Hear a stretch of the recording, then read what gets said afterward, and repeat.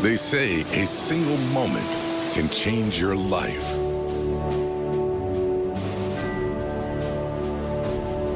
Determined to be something more, he chose a mission which few choose, and even fewer succeed. His mission was to become a U.S. Navy SEAL, one of the most elite military fighting forces in the world. He knew the mission would push him physically, mentally, and emotionally. But nothing could prepare him for what would happen next. He watched his Navy SEAL mentor brutally killed and dragged through the streets of Fallujah, just days before entering his official SEAL training.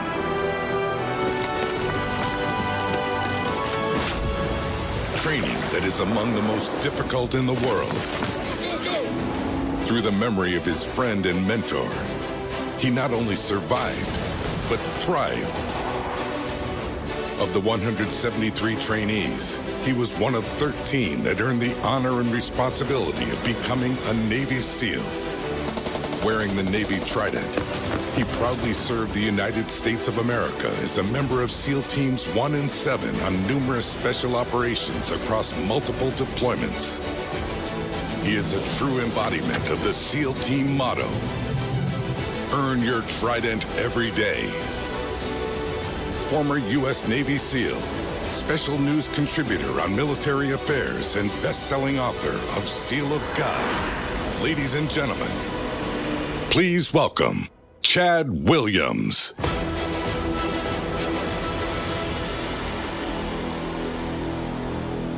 Thank you. Thank you so much. Please take a seat, relax. If we have any veterans in the room, though, or law enforcement, first responders, would you guys please take a stand? Because I'd like to take a moment just to honor those of you in the room. Let's give them a hand. Thank you so much for your service. Love you guys. Well, if you guys have your Bibles, wouldn't mind turning to 2 Kings chapter 5. That's the passage I'm going to be reading from in just a moment here. 2 Kings chapter 5. And as you guys are turning there, I figure I could just kind of familiarize you a little bit with what my team was doing on the last deployment I was involved in out in Iraq. We were given the task of hunting down men that make suicide vests and those roadside bombs, IEDs. And while we're out there, we're working with this group called the ISAF. That's the Iraqi Special Operations Forces. And one of our goals with these guys is to simply teach them how to fight their own fights. And so we figured the best way to do that is to not only train them on base, but actually go outside the wire and fight side by side with them. Well, if you can imagine a whole deployment going by, I'd say pretty good. Because we've bagged and gagged some pretty bad dudes. We're making the world a better place. And coming up on what looked like just enough time on the calendar to do maybe one more operation. And we weren't really sure if the ISAF was ready for us to do that with them, just pass that baton off to them. So we decided for this final operation, why don't we try and make it a sort of graduation operation? We'll let them plan the whole thing from the ground up, and we'll be there with them just in case things go bad. So they start from scratch, they're hitting the streets, and they need some intel. Well, they find this source that tells them about a man that's an Iraqi policeman by day, but at night, back home, as it turns out, he's one of these bomb makers that we're looking for. And so they come up with this whole plan, how they want to approach the house, get in, grab this guy, extract it, all checks out, looks pretty good. But they mentioned one other unique thing. They said, hey, look, we realize, the ISAF, that we get shot at more than you SEALs do, and we think we figured out why. So we're kind of curious what they thought it was. So, all right, what is it? And they say, it's the color of your uniforms. We're like, really? The color of our uniforms. Not the way we shoot, move, communicate. Nothing to do with tactics. You think it comes down to the mere color of a uniform. And they are convinced that this is what it is. So they're saying, we're wondering if for this final operation, you'd be willing to take off your American colored uniforms. We got a pile of ISAF uniforms you guys can put on. So all right, let's get this straight. You want us to put your uniforms on to blend in with you, to get shot at more with you. And they're like, yeah. It's like, fine. It's not about the uniforms. Well, the funny thing is that, you know, my dark complexion, start growing out a little facial hair, then get on one of these Iraqi uniforms. I'm walking around, and the guys on my team are like, hey, Williams, starting to blend in with those guys now, aren't you? I guess I was. On that final op, there I am standing in the Humvee, that section called the turret. You see it in the movie sometimes, guy halfway out of the vehicle, and I've got the .50 caliber machine gun in front of me. And for those of you that don't know, let's just say that's a weapon that could really reach out and touch somebody. I've got my night vision goggles. That's the first amen to that. I love that, ever. Got my night vision goggles on, looking through my green little world, just kind of going over this mental inventory. So I'm thinking about all the things I know about this night, kind of clicking off in my mind. I know my weapon is headspace and time. That means it's ready to go. I know where this guy lives, how we're going to get in, grab him, extract. But one unique thing I know about this operation that truly does make it different than every other operation, I know this is it. This is the final operation, which means just a matter of days from now. I'll be back in my hometown, surfing in the ocean. But here's what none of us really knew about that night, was that we were actually being set up the entire time to get thrown in the absolute worst circumstances we'd been in on this entire deployment, as we're being set up on an ambush, and suddenly we find ourselves engaging in this gun battle for our lives. And it truly was the team's ability to shoot, move, communicate, and do what we do best as SEALs that ultimately led to the obvious conclusion that I made it to that situation alive, but it doesn't always work out that way. And so I do want to touch on how that all played out and kind of give you a little bit of a backstory of, my road to becoming a SEAL, what led up to that point. But before I do that, let's get into God's Word. And so if you guys have it, 2 Kings chapter 5, we're going to be reading about a soldier by the name of Naaman. And this man could have been a Navy SEAL had there been such a thing during his time. So we'll see. So 2 Kings chapter 5, starting in verse 1, and I am reading from the New King James Version. It says, "Now Naaman, commander of the army of the king of Syria, was a great and honorable man in the eyes of his master, because by him the Lord had given victory to Syria. He was also a mighty man of valor, but a leper. And the Syrians had gone out on raids, and they brought back captive a young girl from the land of Israel. She waited on Naaman's wife, and then she said to her mistress, 'If only my master were with the prophet who is in Samaria, for he would heal him of his leprosy.' And Naaman went in and told his master, saying, 'Thus and thus says the girl who is from the land of Israel.' Then the king of Syria said, 'Go, and I will send a letter to the king of Israel.' So he departed and took with him 10 talents of silver, 6,000 shekels of gold, and 10 changes of clothing. Translation, equivalent of millions upon millions of dollars. And gold, silver, and some apparel. He's prepared to pay this guy off. Let's jump ahead to verse 9, where we find Naaman en route. He's on his way to that enemy-occupied territory in Israel. It says, then Naaman, verse 9, then Naaman went with his horses and chariot, and he stood at the door of Elisha's house. And Elisha sent a messenger to him, saying, 'Go and wash in the Jordan 7 times, and your flesh will be restored to you, and you shall be clean.' But Naaman became furious, and he went away and said, 'Indeed, I said to myself, he will surely come out to me and stand, call the name of the Lord his God, wave his hand over the place, and heal the leprosy. Are not the Abana, the Pharpar, the rivers of Damascus far better than all the waters of Israel? Could I not wash in them and be clean?' So he turned and he went away in a rage. And his servants came near and spoke to him and said, 'My father, if the prophet had told you to do something great, would you not have done it? How much more then when he says to you, just wash and be clean?' So he went down and dipped 7 times in the Jordan, according to the saying of the man of God, and his flesh was restored like the flesh of a little child, and he was clean." Father, we just come before you asking that you would have your hand of blessing upon this time. Lord, we know that your word does not return void. And so I pray that you would just have something for everyone individually here, collectively, that you would speak to us and that we would grow and mature as Christians in the knowledge of the Lord Jesus. And in Jesus' name we pray. Amen. Relevance of this passage coming up shortly. But like I said, a little bit of that road to becoming a SEAL. For me, fresh out of high school, attending a local community college, I didn't have any plans at all. In fact, I find myself failing all of my classes. It's my own fault because I'm just not showing up. I'm ditching, hanging out with friends, and now it's the end of the year, time to take finals. And that's when it just really hit me as I'm pulling into that school parking lot. It took that moment right there to sink in, like, wow, I'm turning out to be a loser. I mean, the kind of guy that none of us want to be. And when you're young, what do you get told? Hey, the sky's the limit. You could do anything you want to do. The big word potential gets thrown around, and that's all very true. But there does come a certain point in life where you kind of begin to question, like, hey, what trajectory am I on right now?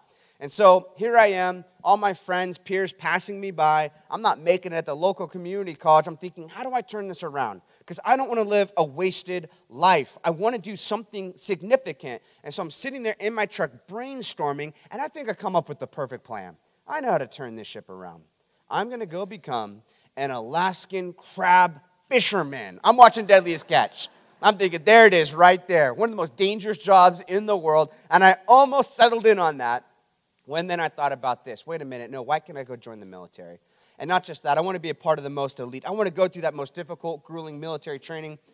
I know what I want to be. I want to be a Navy SEAL. And so sitting in that school parking lot in my truck, about to take finals, I make up my mind.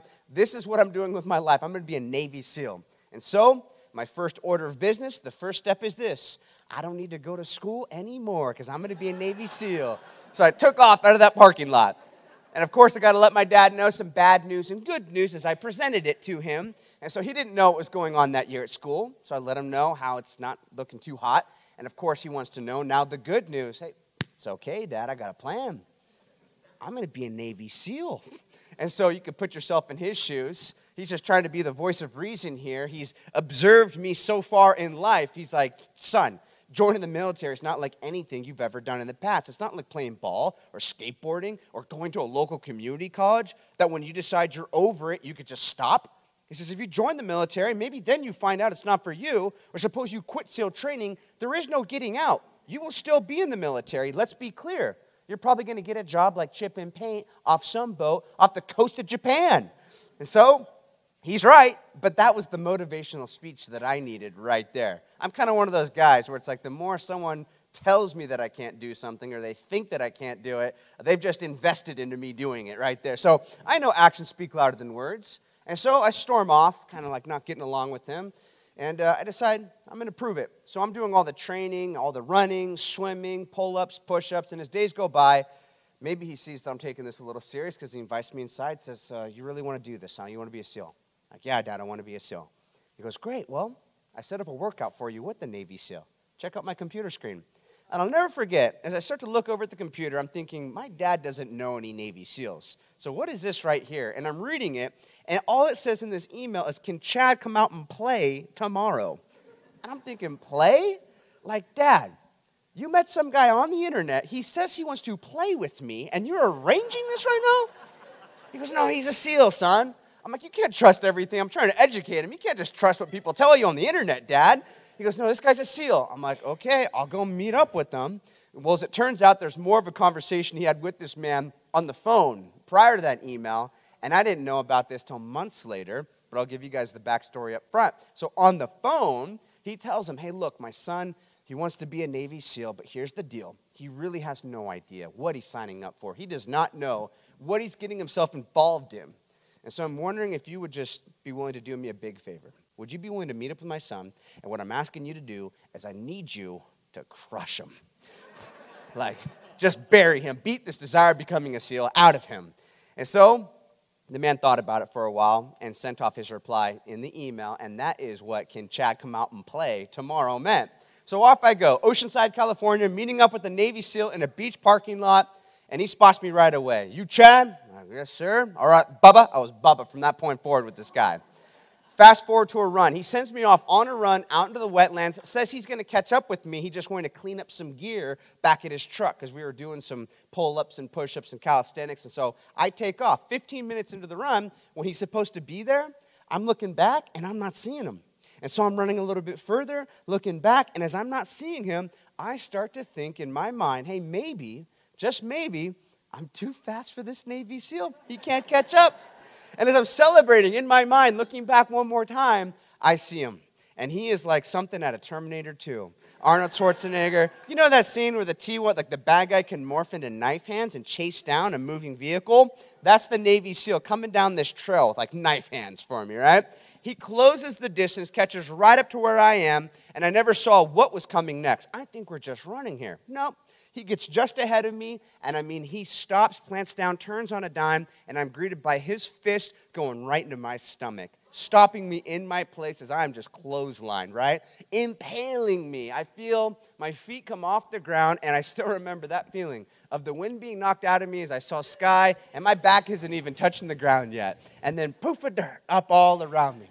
And you got to put yourself in my shoes for a moment here, because remember, at the time, the only intel I had was this: some guy my dad met off the internet. Now he's got me on the ground in the wetlands. I'm thinking, child predator, like this is happening. And it doesn't stop. He's jumping on top of me now. And I mean, just ragdolling me. He has me by my shirt, and I still remember that sound. Just the threads of my shirt ripping as he's screaming, going nuts. I don't understand the words coming out, but I feel spit hitting me, like in the cheek, in the forehead. But then these words do come through. Never forget these. They are implanted. He says, "You want to be a Navy SEAL? You better stay 3 paces behind me." And there was just something about that moment right there where it all just clicked. I realized that this is it, and this is for real. And if I quit right now, I will forever be a quitter. Like the way I respond in this moment, it is going to affect the trajectory of the rest of my life. And so he gets up, says it one more time, 3 paces, turns, and just mercilessly takes off. And so I'm trying to get up. I have the wind knocked out of me after running as fast as I can. So I'm making all the weird noises, and I'm getting going, but everything I have, I had this mentality like, I'd rather die than quit. I'd rather die than give up. And so I'm chasing after him. And I'll tell you what, looking back in hindsight, after having gone through SEAL training, which is the most difficult military training, hands down, I can definitely say that that was by far the most difficult singular workout. I should call it a beatdown session, this encounter with this Navy SEAL, Scott Helvenston. We finally get to this point where he circles up. He's pacing back and forth miles down this trail, and I'm just trying to catch myself. I've never felt this way before. And he's walking back and forth with these piercing eyes. I mean, he looks like he's a cage fighter waiting for the referee to say, let's get it on. And at the time, I'm like this teenage skater punk kid. I don't want to project to the Navy SEAL that I'm willing or wanting to fight him. And so I'm just kind of looking down, having my self-dialogue, like, okay, Chad, don't set this guy off. No direct eye contact. Just use your peripherals, right? Don't look him in the eyes. And he breaks this really awkward tension. He just says, hey, if we would have gone another mile or two, would you have stayed with me? And I just told him, I said, Scott, I'll die before I quit. Well, he gets this big smile on his face then. He goes, great. Hey, you want to meet up again for the workout tomorrow? And I'm honestly thinking, like, dude, are we going to address the flashback that guy had on the trail? I'm thinking, don't bring it up. Like, just don't even acknowledge it. I'm like, yeah, I'll meet up again. And so I'm going back home, feeling a little humiliated at first because I just got beat up. But what am I going to do? He's a Navy SEAL. And then I begin to realize, like, hey, if this is what it takes, I'm willing to do it. I'll do this again tomorrow. I'll do it again the next day after that and the next day after that. So I'm getting home, and now I'm excited. And my dad can't wait to find out how his little arrangement went. And so as I'm reaching for that front door, he's already pulling it open. How did it go, son? I step through. I go, Dad, I'm going to do it. I'm going to be a SEAL. And I remember the look of shock on his face, and I didn't understand why at the time. Now I piece it all back together. And so it was months later, him, Scott, and I, we all got lunch together, and they filled me in on their little ambush, their setup. But I started to meet up with this Navy SEAL from that day forward. His name's Scott Helvenston, and I moved on in life from just being Bubba. He really took me under his wing. Eventually, I became Junior. You know, this guy was like a second father to me. I idolize him. He's everything I want to be, and he's an extraordinary Navy SEAL. And I say that because he holds all kinds of records. He's a world champion pentathlete. He's the fastest Navy SEAL in the SEAL training obstacle course. He's the youngest man to ever make it through SEAL training. Finished it at 17 years old. He also is the only man at the time to beat the Beast on a program called Man vs. Beast, where they would take a wild animal and put him up against a human being, an athlete, in a competition of strength or speed. And the premise of the show is that the Beast would always win and the human being would look like a fool. Well, they invite Scott to come on the program. Like, hey, we hear you're something special. It's Navy SEAL, pentathlete. We want to know if you'd be willing to go up against the Beast on Man vs. Beast. They trained a chimpanzee to run an obstacle course, Scott's specialty, but it's a chimpanzee. Come on. Through an obstacle course. And so he's on the phone. He's like, yeah, I'll race the monkey. And so he shows up, and I think you can see where this is going. He was the only man to beat the Beast on this TV program, Man vs. Beast. He pulled ahead of the monkey on monkey bars, okay? So you can imagine what it's like to get trained by this phenom. And so he got me ready. And so I sign up. I got a date. It's set. I'm shipping off for boot camp. He takes an opportunity, as he put it, to go overseas one more time. And so he's leaving before I leave. He's on the phone with me. He's telling me, all right, Junior, I'm about to go do this thing. He's referring to going off to Iraq. He says, I just want you to know something, though, that I've never told anybody I've ever trained before. He says, I know you're going to make it through SEAL training. And so to hear those words of just affirmation from my mentor, that meant the world to me. And so I can't wait to prove him right and to get this thing going. And so he's reminding me of the timeline. He's only going to be gone a couple months. That's about the same amount of time I'll be at boot camp, and then I'll start SEAL training. He says, I'll be back, and we're going to see him make it through. So we get off the phone, say our goodbyes. So he's gone, and I'm just days away now from going off to boot camp. So I'm up one day. Figure if I can't work out with my mentor in person, I still know the program. I remember the workouts. I'll just do it on my own. And so there's a TV on. And as I'm looking over at the screen, I'm kind of like caught off guard and shocked because I see a picture of Scott on TV on the news. And I'm like, what is Scott doing on TV? He didn't let me know he was going to be on TV again. Smiling image of him. And then I see in the lower part of the screen Scott's birth date followed by a dash. And it says March 31st, 2004. And before I could even really put together the meaning of that, it switches from a smiling image to graphic video footage of the vehicle that Scott was in along with 3 other Americans in Fallujah, Iraq, as it's engulfed in flames. And then it's cutting to these different scenes as these insurgents had filmed everything they were doing to him and these 3 others as they ambushed them, dragged them out of the vehicles. They're lifeless. And then they start beating and wailing away on their bodies with sticks and rods, attempting to mutilate them. And they wrap rope around their legs, hook them to vehicles, and drag them through the streets of Fallujah, arrive at the Euphrates River Bridge, string them upside down, set their bodies on fire, and then they look into a camera with them burning in the background, chanting, Fallujah is the graveyard of Americans. I think pretty needless to say, I'll never have the words to describe just what all those surrounding events and moments were like. I think needless to say, it's just one of those things that it definitely changes you as a human being big time. You don't go forward the same from there. And I had a big decision to make. What do we do now? I got my family begging me now, don't go in. It's not too late. You don't have to go. And they're showing me this over and over, the footage. My dad's thinking it would scare me out of it. You know, like, look what happened to him. This could happen to you. We don't want that to happen to you. You're our son. And so I'm trying to figure out where do I go from here? And I think there's a lesson for all of us that we can learn from this, and it has to do with how we deal with adversity. And so if you've made it this far in life, you've faced it. We've all faced adversity, and it comes in a lot of different forms. And here's the other thing, too, is that nobody's immune from facing more. We will face more. Hate to inform you of that, but it's imminent. It's not a matter of if, it's when. You have no control over that. Well, if you have no control over the fact that you are going to face more uncontrollable circumstances, bad news is going to hit the family. Your children are going to look to mom and dad. Mom, dad, how do we deal with this? You're the one that's going to set the tone on how we respond. And so you can't control the fact that this invades your life like a tsunami or a tornado, but you control the way you respond. You are the determiner of whether or not that adversity will be what we could call a wing or a weight. Will you allow it to be a weight that just sinks you and your family, leaves you knocked down, never to get back up again? People go, wow, they got hit by that one and they're never resurfacing. Or do you find a wing in the moment somehow, which is really just a way to get up off the ground, gain some elevation? And so, like I said, adversity comes in a lot of different forms, so it's very circumstantial. Where is it that you're going to find that wing? But here's the thing. I know and you know we are going to face more, so what should I be looking for in that moment? I should be looking for that wing, that way out, the way up. And so just to kind of give you an example of that instance with Scott, you know, where I found my wing was reflecting back on that last time we had a conversation. You know, when we lose somebody, that's what we do. We go back to the last time we were with them. We go back to the last conversation because, of course, it's unexpected most times. And so it becomes very important to you, like, what did we talk about? What was said? And as I reflected on that, I remembered where Scott told me, Junior, I know you're going to make it through SEAL training. And so I guess you could say that really became my wing in the moment right there. It's what we call in the SEAL teams, forged by adversity. Adversity will either be your failure or you'll be forged by it. And so I had Scott's name written on the inside of my hat as a constant reminder and a motivation as I was in SEAL training to make it through. I started with a class of 173 guys. It's called BUDS, Basic Underwater Demolition SEAL Training. This is where the rubber meets the road.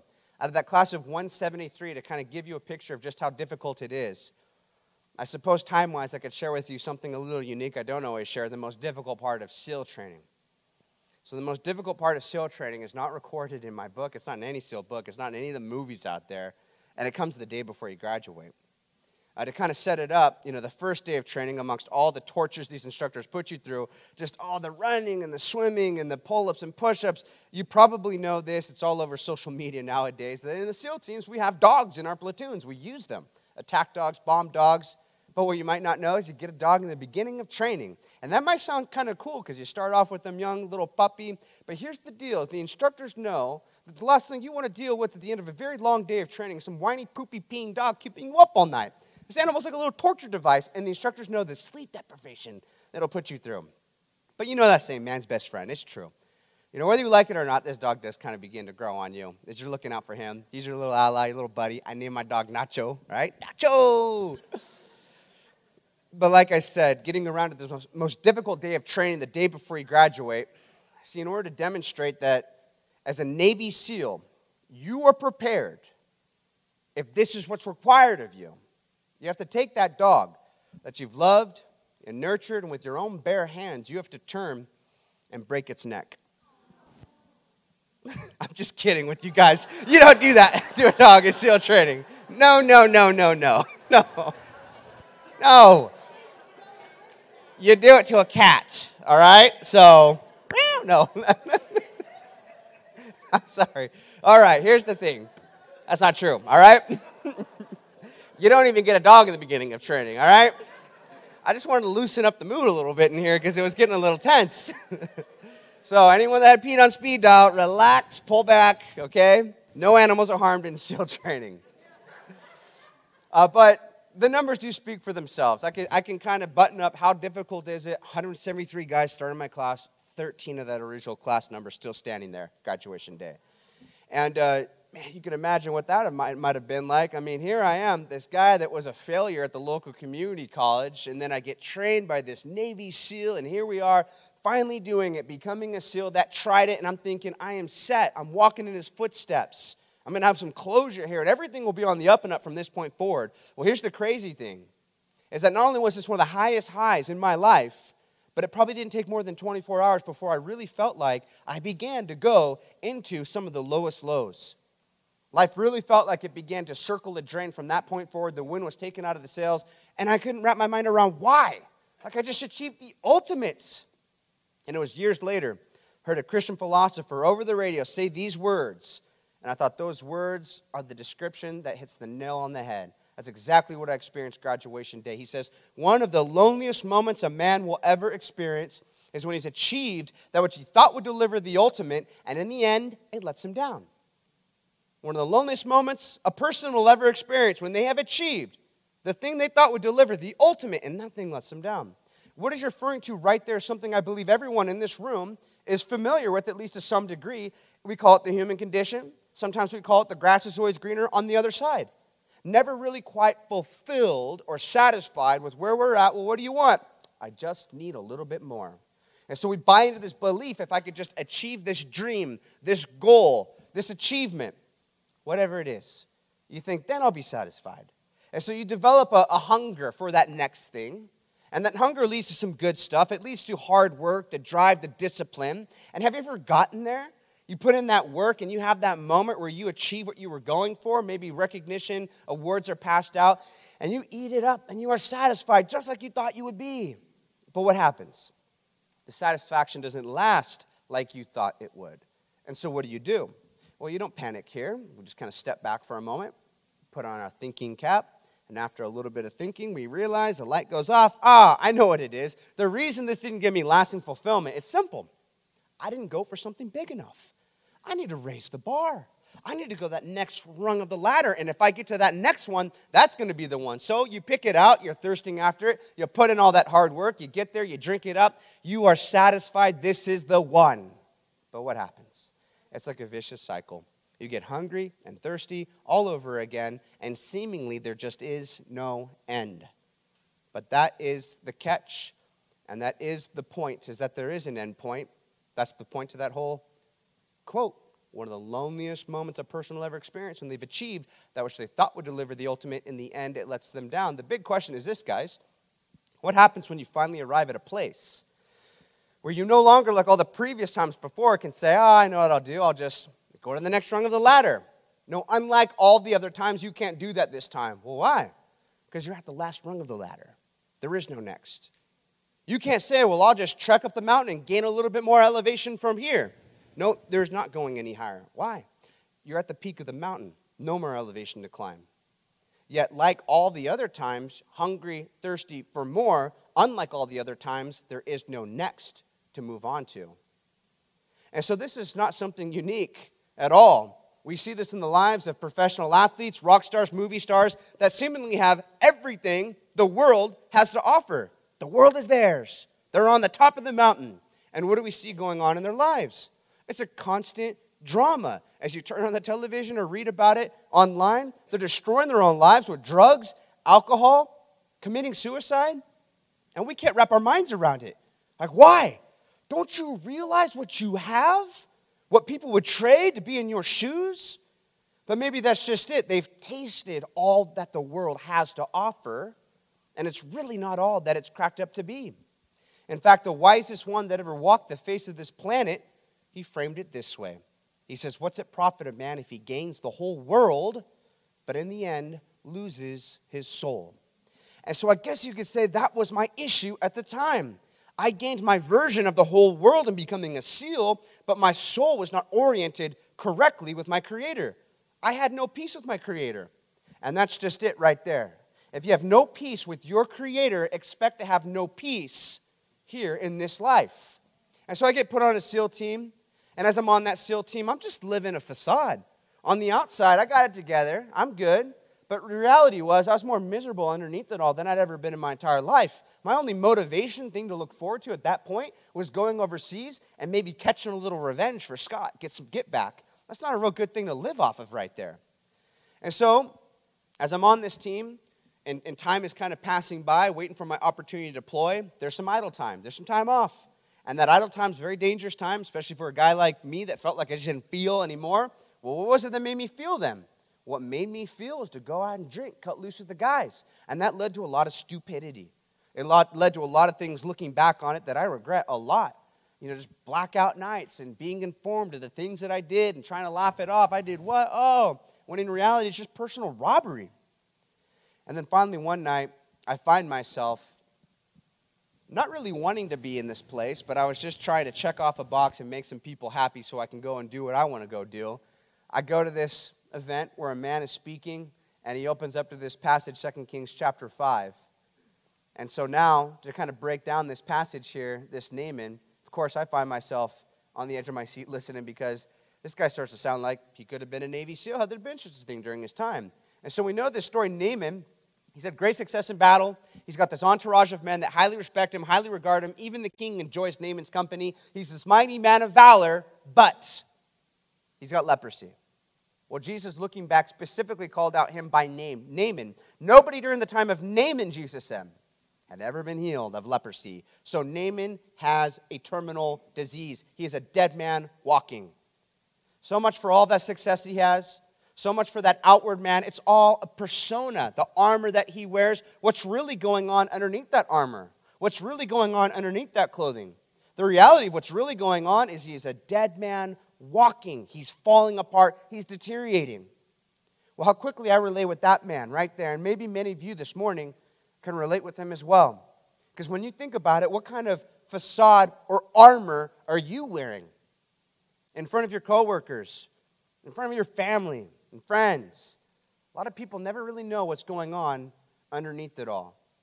And that is the big question. Who are you underneath it all? Naaman is deteriorating, he's falling apart, and I really felt like that dead man walking, so I find myself listening. Well, there's nothing Naaman can do to fix himself. But this little unsung hero, this little servant girl, she speaks up. She's the evangelist in the story. With confidence, she says, oh, if my master goes see the prophet who's in Samaria, he would heal you of your leprosy. Naaman's desperate, so he decides to go. He's got to get the okay from his king. King says, go. I'll send a letter. 150 miles, enemy-occupied territory. Horses and chariots. He gets to the door. big disrespect because the guy doesn't come to the door. Huge disrespect during that time, cultural thing. It's almost like the more important of a person you are, the farther they come out to greet you. That guy should have been out the door. When a king comes to town, where are the people? Outside their door? They're way outside the door. They are outside the city gate welcoming the king. So he's not even at the door. And then he gets told to go in the Jordan River and dip 7 times. And so he just becomes furious, the Bible says. He turns, begins to go away in a rage. We don't have to wonder what's going on in his head because Scripture records the venting session. He's saying, I expected that guy to come out of his place. He thought he was going to wave his hand over the place and call on the name of the Lord his God. Like he was expecting some real special effects. But instead he just gets treated like a casual, like a normal. And then he goes on about the water. Go wash in the water. Don't I have cleaner water where I'm from in Damascus? Like, hey, think I haven't tried to wash it off yet? And so as he's leaving in this rage, if you haven't caught it yet, what is Naaman's real problem here? I heard it. It's pride. It's his ego. And if he continues in that direction, he's going to die. It's terminal. The leprosy will take him out. Here's the cool thing is Naaman's surrounded by some men that care about him, and they're looking out for him. And maybe you have friends like this.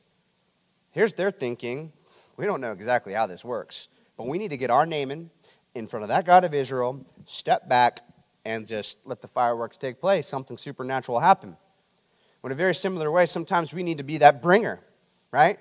I just need to get my friend in front of that message of the God of Israel, and something supernatural will take place. And so they're reasoning with him, trying to get him to go back. Come on, Naaman, look, if he gave you some big, great thing to do, you would have done it. I mean, if the guy did come out, put on a big show, roll out the red carpet, oh, wow, how great to have Naaman. We've heard so much about you. You want to be fixed of your leprosy? We have got quite the rite of passage for you. CrossFit exercise, okay? You got to get it done in time, otherwise you don't get healed. Naaman probably would be like, show me where to start. But because it's just a simple thing, just go wash and be clean, what did it seem like to him? Foolish thing.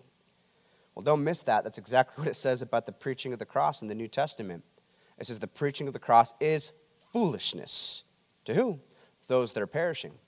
No doubt about it, Naaman here is in a state of perishing.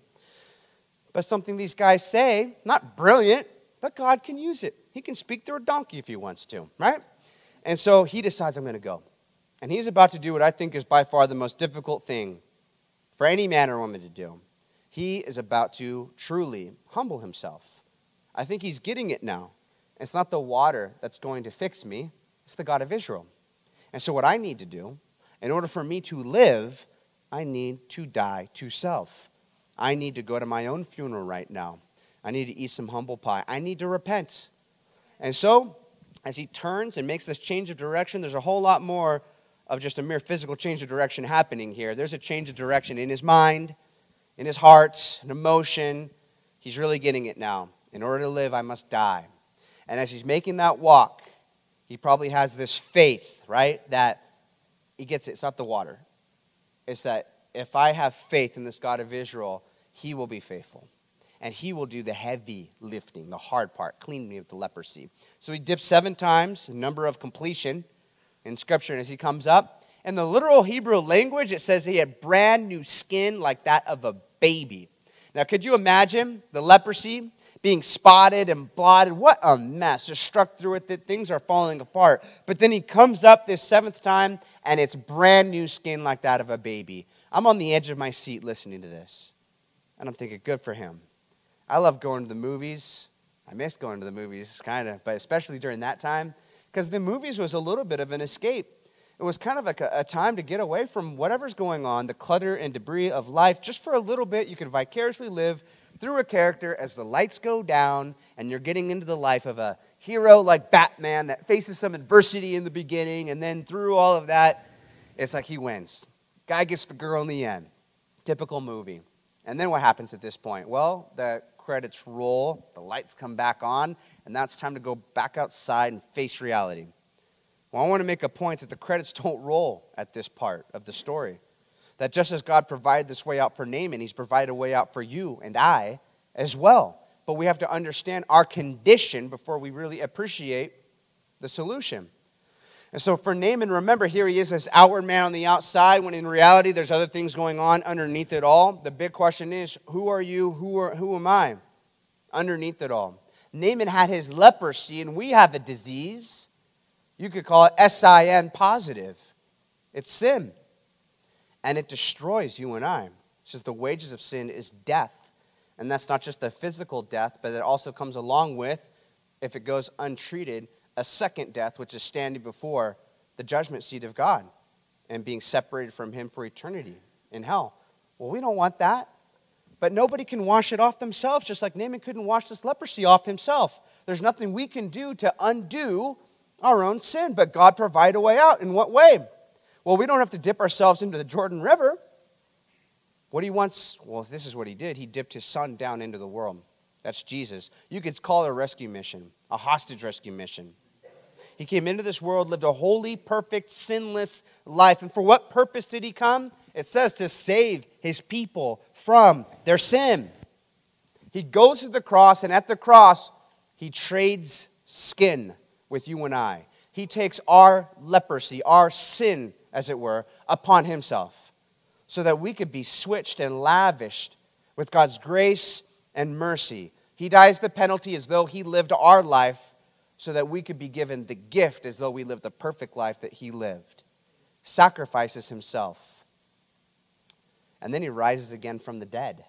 And that is significant because it shows that he has not only power over sin, but power over death. Not even the grave can hold him down. And from that resurrected life, he declares to us, because I live, you also shall live. In other words, you too can overcome the grave.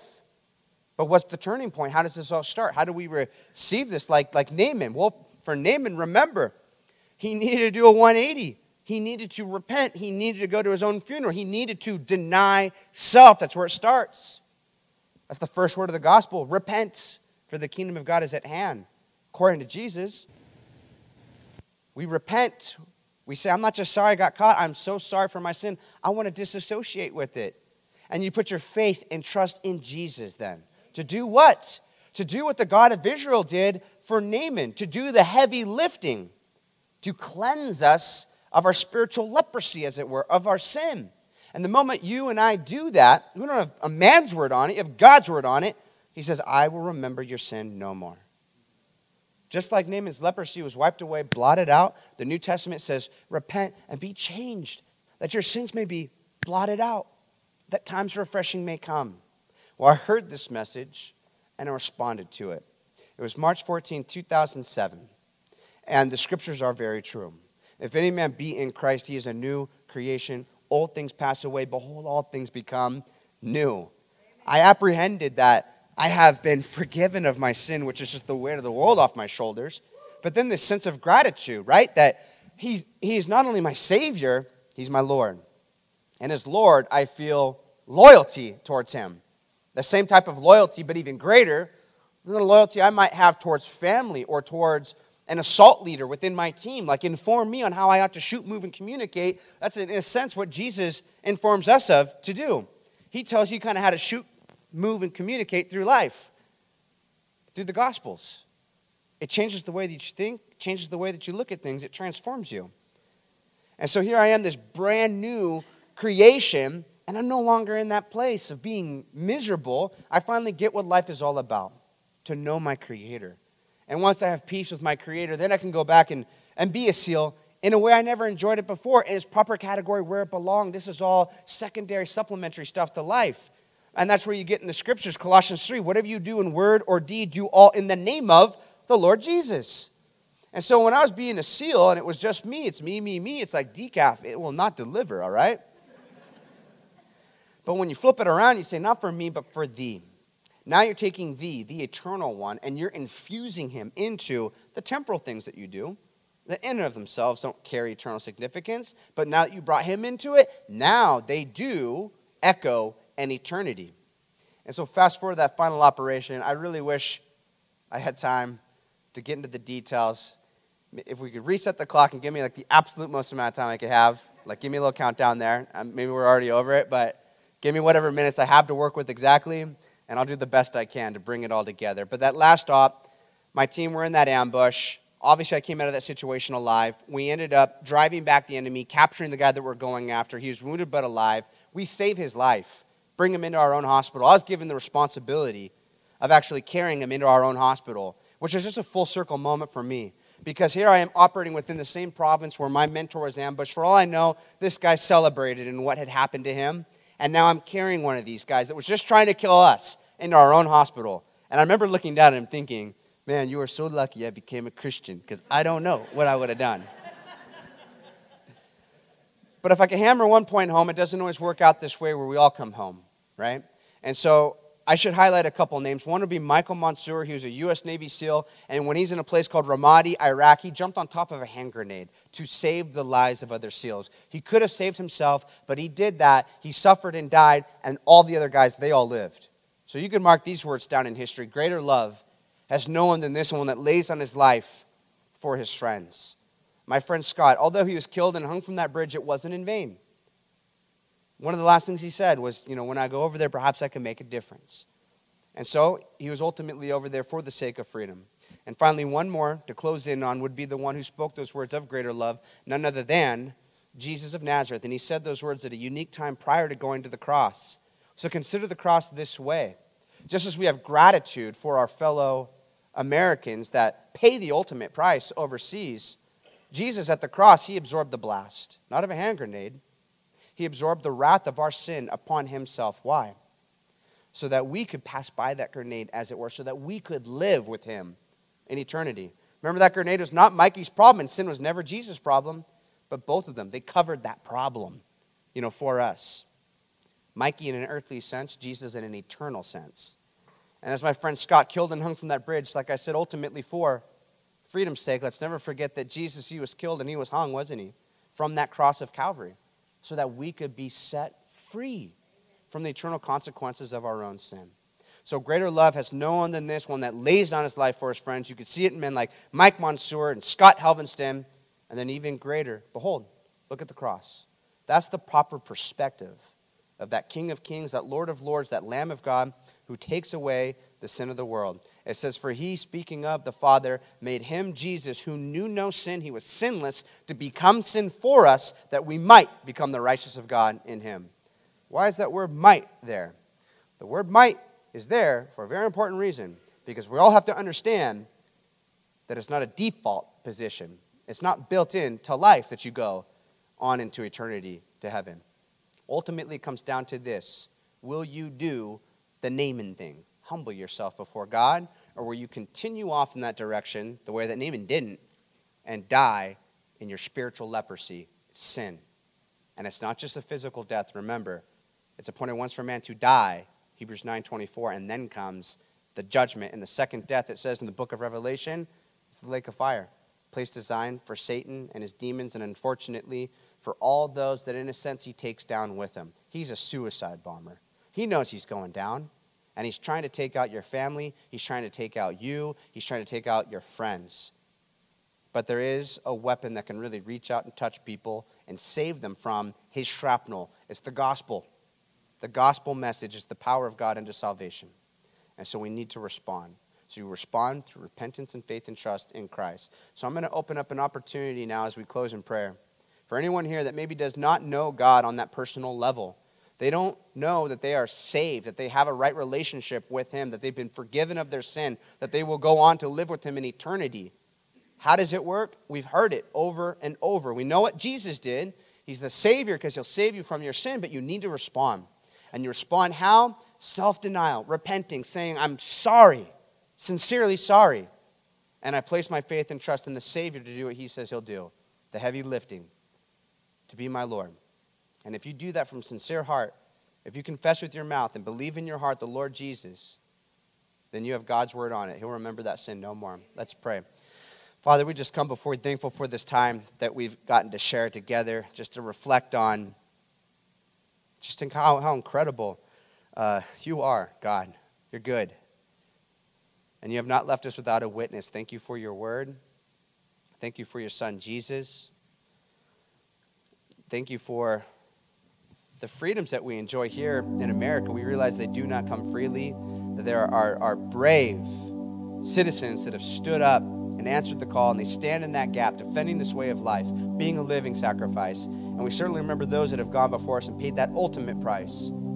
And now we just reflect on your son, Jesus, who paid the ultimate price at the cross.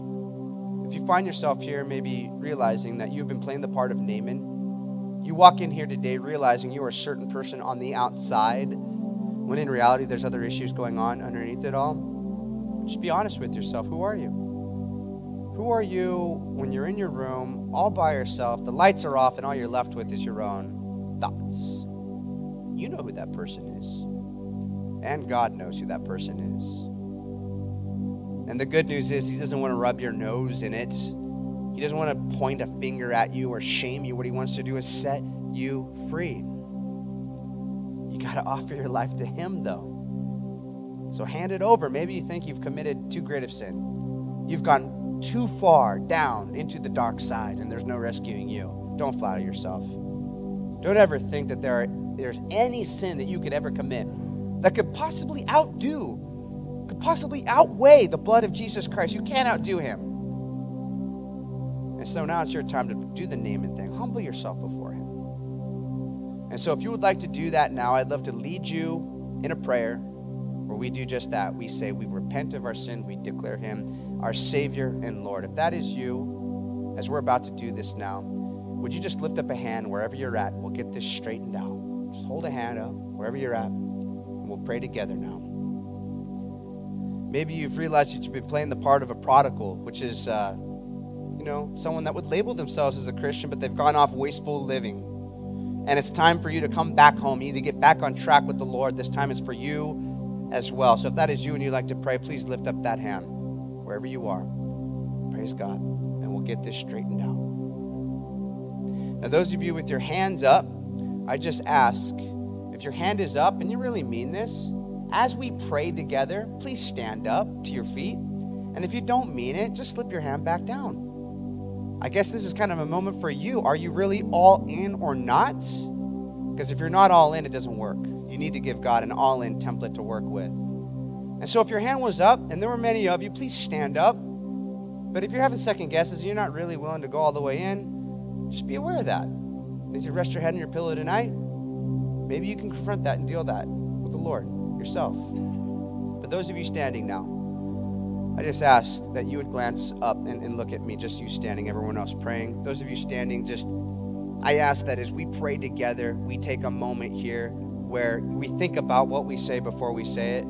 There is a scenario where you just repeat words out loud after me like an incantation and it's meaningless. What makes it meaningful is you take ownership of these words. And so this is a prayer by way of reminder of true repentance and faith and trust in Jesus. Are we ready to do that? Let's pray. Lord Jesus, I know I'm a sinner, but you died on the cross for me. I turn from my sin now, and I ask you to be my Savior and be my Lord. Thank you for loving me and dying for me, and help me to follow you from this moment forward. It's in Jesus' name we pray. Amen. And praise God. That's what we're celebrating. You guys can take your seats. For those of you that did pray, you know if you meant it. Most importantly, God knows if you did. You have his word then. He remembers your sin no more. You might be wondering, well, what do I do now? Well, remember, the whole purpose of life, to know God and then what? To make him known. And what is the best way to really hit the ground running? Is to get plugged into the church. You want to be on fire for God? Get close to where the fire is, right? So we keep each other incinerating as we stick together. It's that one coal on the barbecue that falls off, trickles and goes off in the corner. What happens to it? It cools off. It goes out. You want to stay on fire? We got to stick together. Iron sharpens iron. Let the sparks fly. And so we want to stay connected with all of you that did respond. And I think you might have a card maybe on the back of your seat or somewhere near you just to fill out some personal information. And then please come to the front at the end or meet some of the leadership team and just let them know, like, hey, I made that decision to be a follower of Christ, and ask them, what can I do to really hit the ground running here? And then finally, one last thing. Someone was asking about the frog on the shirt. It does have some significance that needs to be pointed out.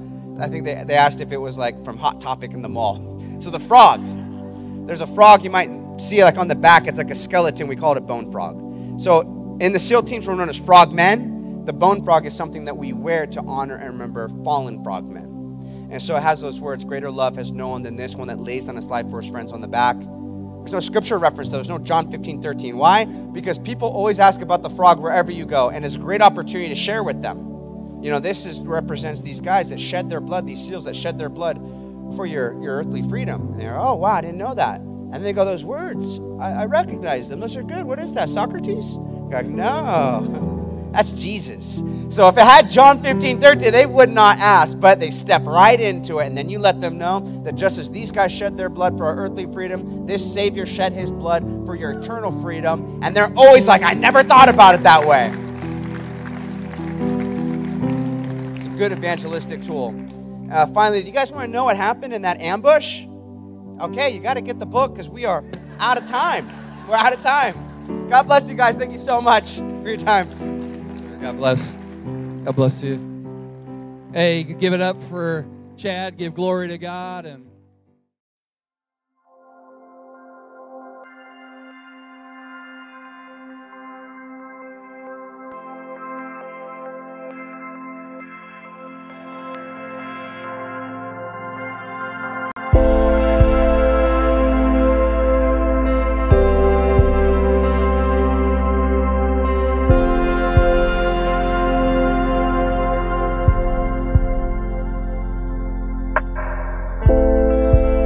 my steps are lost in darkness, I don't walk alone.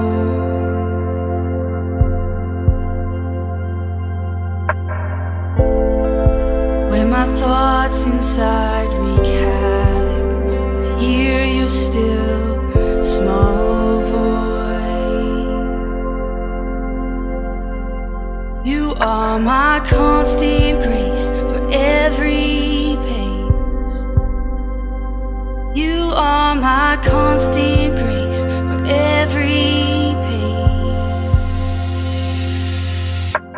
Right where you are, God.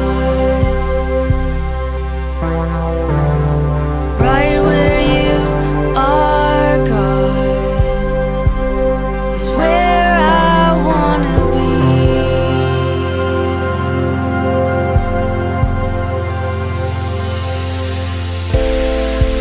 When I feel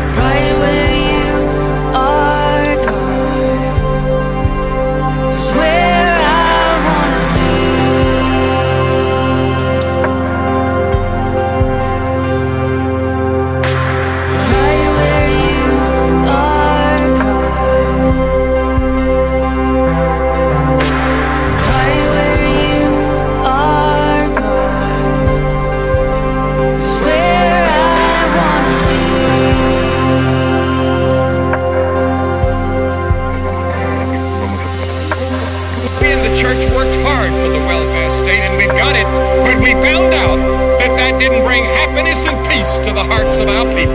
There's something else.